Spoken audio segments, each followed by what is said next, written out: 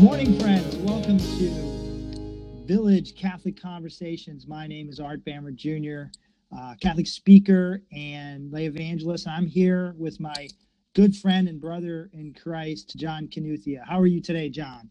I am doing very good, better and better than most. As my good friend, priest, and spiritual director says, I'm too blessed to be stressed. I like that. So anyway, today is episode 4, and we are going to stay in the Gospel of Mark as we were yesterday. Mark chapter 1, 29 to 39. And before we begin, John, I'm going to ask you to pray us into today's episode. Absolutely. In the name of the Father, the Son, and the Holy Spirit. Amen. Dear Jesus, we come before you this morning to praise you, to thank you, to worship you.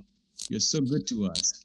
As we lead into the gospel today, and as we speak, as we have these village Catholic conversations today and reflections, be our guide. Let your Holy Spirit guide us and bless your people, bless our listeners. We ask all this through Christ our Lord. Amen. Amen. Father, Son, and Holy Spirit. Amen. All right. So from the Gospel according to Mark, we have, on leaving the synagogue, Jesus entered the house of Simon and Andrew with James and John. Simon's mother-in-law lay sick with a fever. They immediately told him about her. He approached, grasped her hand, and helped her up. Then the fever left her, and she waited on them. When it was evening after sunset, they brought to him all who were ill or possessed by demons. The whole town was gathered at the door. He cured many who were sick with various diseases, and he drove out many demons, not permitting them to speak because they knew him. Rising very early before dawn, he left and went off to a deserted place where he prayed. Simon and those who were with him pursued him, and on finding him said, "Everyone is looking for you." He told them, "Let us go to the nearby villages, that I may preach there also. For this purpose have I come." So he went into their synagogues, preaching and driving out demons throughout the whole of Galilee. The gospel of the Lord. Praise to you, Lord Jesus Christ. Amen. So, John, that's another powerful today from Mark. What's the things that jump out at you first when you hear this word proclaimed? Wow. Thank you for allowing me to go fast on this. I think the first thing comes to my mind is the role of women in evangelization, in the healing stories in this case. Because we see the first thing is the cure of Simon's mother-in-law. Jesus wants to strengthen, women to give the power of serving, the power of healing, And as you can read on the first line, on the first paragraph there, that Simon's mother-in-law lay sick with fever. So there was something going on with her. And as a mother, as a servant, Jesus was touched by that. And something else that I'm also reading in between the lines here, that looks like it was during the evening after sunset, after Sabbath day. So the people were allowed to work after the Sabbath day. And they were allowed to carry things, to carry loads. And in this case, they were allowed to carry sick people to Jesus. And Jesus was, and I think at that particular time, allowed to heal, although Jesus was defying the law of the Sabbath. Right. So I think the empowerment of the women, Jesus placing them in place of service, in place of faith, in place of healing. In this gospel, I think it's good. That's what I'm thinking in my mind when Jesus is performing these miracles. Yeah, and I love the fact that once again, you and I speak a lot about joy and gratitude. Obviously, it's implied here that she was grateful and just got up and started waiting on them. Yeah. Right? Can you imagine that?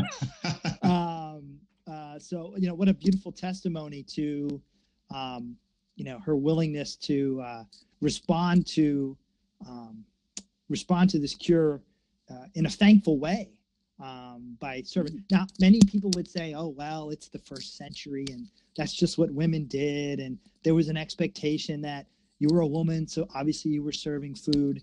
And who knows? Obviously there's probably some of that, but it was still said. I mean, it wasn't a lot of things that are cultural in the Gospels they don't mention because the readers at the time would have understood that. But Mark mentions that she got up and served them. Yes, I think it's an amazing aspect in this gospel to actually see the encouragement, the inspiration from her. Sometimes if you're coming off some fever, you don't want to do anything in the current society. You want to be secluded. But I think here is an element of, oh, you're healed, up and running. And not only in these gospels, even going forward, did she wait on them? We see accompaniment of Jesus to the cross, or women performing this particular role. Right. If you allow me, something else that I find very fascinating and something we can model is Jesus rising very early in the morning. And I think you do this too, do you? Yeah. Yeah. Well, my life demands that I get up early. Yes. Yeah, you do. You get up early. No, but I do give. I almost always give time, an hour or so in the morning, to pray and be thankful before I head off to whatever duties I have. Yes. And I think that's also a call in discipleship where you are allowed to walk and pray, pray, walk, pray. I think that's kind of how I'm understanding or how I'm getting my call here, that in today's world, in developing the virtue, the faith, the love, I think I need to carve some time out.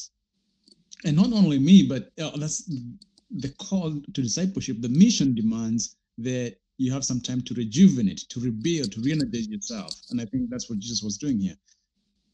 Yeah, and in our world in particular, there's just such a deficit of downtime, quiet time. And life has always been very distracting, but anymore we're faced with screens and just busyness and running people around. And those of our listeners who have, middle school or high school kids, it's just a constant running from one place to the next and busyness with our jobs. And, I think Jesus, this always amazes me, John. Yes. Here is the second person of the Trinity. This in essence is in fact God. Yes, it is. So you see, wait a minute, Jesus, the second person of the Trinity, still makes time to connect with the Father in heaven through prayer. It's not that relationship, which is perfect. He still, the human person of Jesus, goes away and says, don't bother me for a while. I need to go have some alone time with my Father. Yes. So how much more important is it for us? We talked yesterday in the episode about being available and approaching Christ. Well, if you have no relationship with God, certainly God has a relationship, loves you unconditionally. But if you have no developed relationship with God, it's a difficult thing to do. And that's what prayer does. Yes, it is. When you mentioned that, it hits my head that even God himself is willing to take the 999 steps of the 1,000 steps, for example. And we just need to open up, just move one step, open our hearts for him and develop a relationship with him. It's like sometimes I think when you go to a networking event or you're in a new place and you need to make new friends, you're going to have to do the work of approaching people and introducing yourself. And to God, I don't think it's that difficult. I don't think you need to sweat it because he already says, I have walked towards you. I am here for you. Turn around. I'm right here. I'm right here. Right. Or actually, I think a better analogy would be open your eyes. I'm standing in front of you. Oh, yeah. Open your eyes. Right. Yeah. That always comes to mind. Remember that? I don't know if you're old enough. There was a book that says, God is my co-pilot. Do you remember that? I think I've yeah. Well, the old saying is, if God is your co-pilot, you need to change seats. Um, so don't ask me. My weird brain just thought of that. But no, it's not even turn around. I'm here. It's literally open the eyes of your heart. I'm standing right in front of you. You just need to reach out and recognize I'm here. Let the encounter change you. Right. You know, you remind me yesterday, I met a friend of mine, Deacon James from Miraculous Meadow, and he said sometimes God calls you, if you bring that analogy to today's phone, he calls your phone and it will keep ringing until you pick it up. Even when you bang it down, he will still call you and the noise won't disappear. It will keep ringing until you say, yes, I am here. Right. And I thought, people need to answer the phone. Answer the call. Let us have a relationship with Jesus.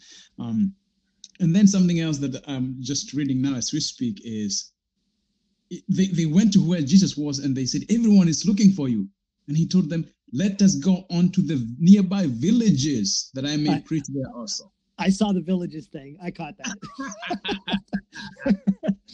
It is. Let us go to the village. So he didn't say, let's go bring the village to me. He said, let's go to the villages. And that's what I think we are doing here. I think if we are to model that, you and I might end up going into the villages to bring this. And I think there's two things here. Everyone is looking for you, and he doesn't say, okay, let them come. I'm going to set up shop here. People can make an appointment and drop by. You know what? My hours are whatever. Yeah. He says, let us go to them. And I think there's two things with that. Number one, obviously, is Jesus is coming to you. Like you said, 99 out of 100 steps. Yes. But the other thing is, we as people of faith who are either directly involved in the ministry of church and we're evangelizing as our part of our job, or you as an accountant or a lawyer or whatever you're doing, you need to know that the people around you that God puts in your life that don't understand or don't share your faith, you can't always expect them to come to you. You need to meet them where they're at with charity and a joyful gratitude that you need to mirror Jesus's ministry plan, which is you go to them. And that's deep, my friend. He himself, he's deep because you cannot understand him. But also those words that you mentioned there, you cannot expect if we're to model Jesus, then it means that we go outside of our comfort zone, our comfortable levels to reach out for the purpose of evangelizing. I love that. And I also love what he says here, that he told them, let us go on to the nearby villages that I may preach there also. For this purpose, I have come. And if you notice, he went to the synagogues preaching and driving out demons, just like we saw in the yesterday's gospel. But something different here is happening, that he was driving out demons, but he was not allowing them to speak. What is the relationship here? Why is that in this case the demons are not allowed to speak, and yesterday they were saying we recognize you? Yeah, I don't know. Other than he maybe the action here involves Jesus wanting us to have a clear path and a choice to choose what he was saying, without the distraction of the demons or the without those things saying, who are you listening to, or just a direct, almost a direct, uninhibited connection with Jesus. I don't know why. I don't know why. I sometimes ponder those things, and in one case, or maybe in the gospel yesterday, the demon shrieked before Jesus said, no, stop. he beat him to the punch. Yeah. Or it just could be that, sometimes I think it's the context of where things are happening. And, who knows, our Lord may have had a reason in the context of yesterday's gospel to let this demon, point out who he is. And in this case, it would be too much of a distraction for the people he's preaching to. Yeah, and sounds like here he was having a ton of people Right. what he's doing is the ministry.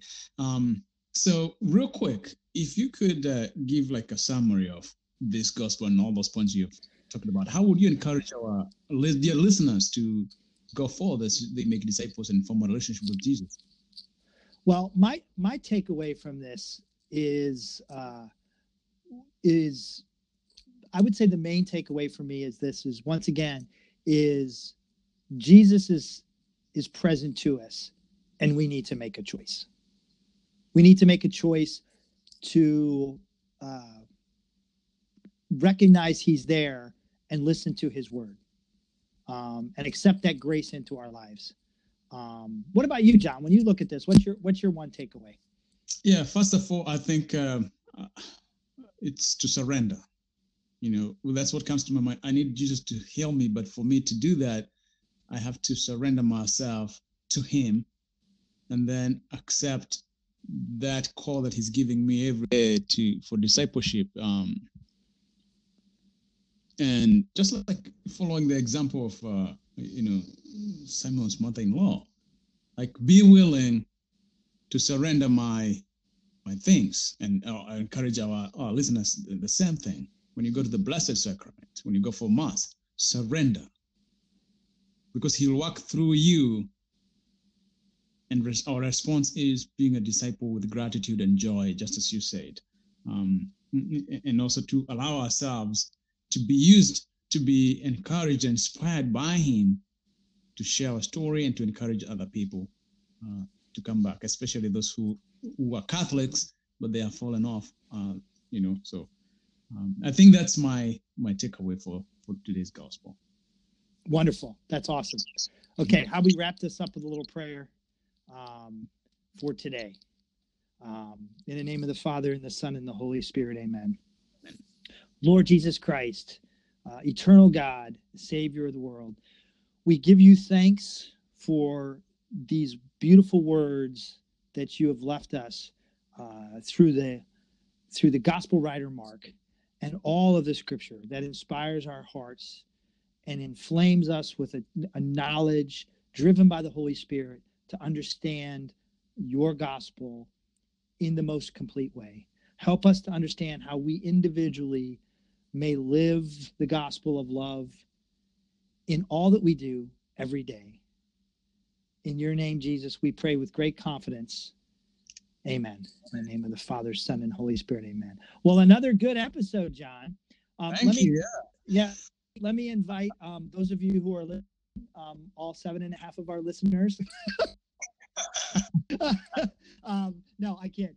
No, all of those who are listening, if you enjoy this, if you find it helpful, please share with your friends and your family. We would love to develop a larger community, and reach out and let us know if you have any questions or you have any things you would like us to talk about or share. We would love to hear from you. And John and I both wish you many blessings for this day and for the rest of the week. Awesome, brother. Thank you so much for being here with us, and let's keep doing God's work.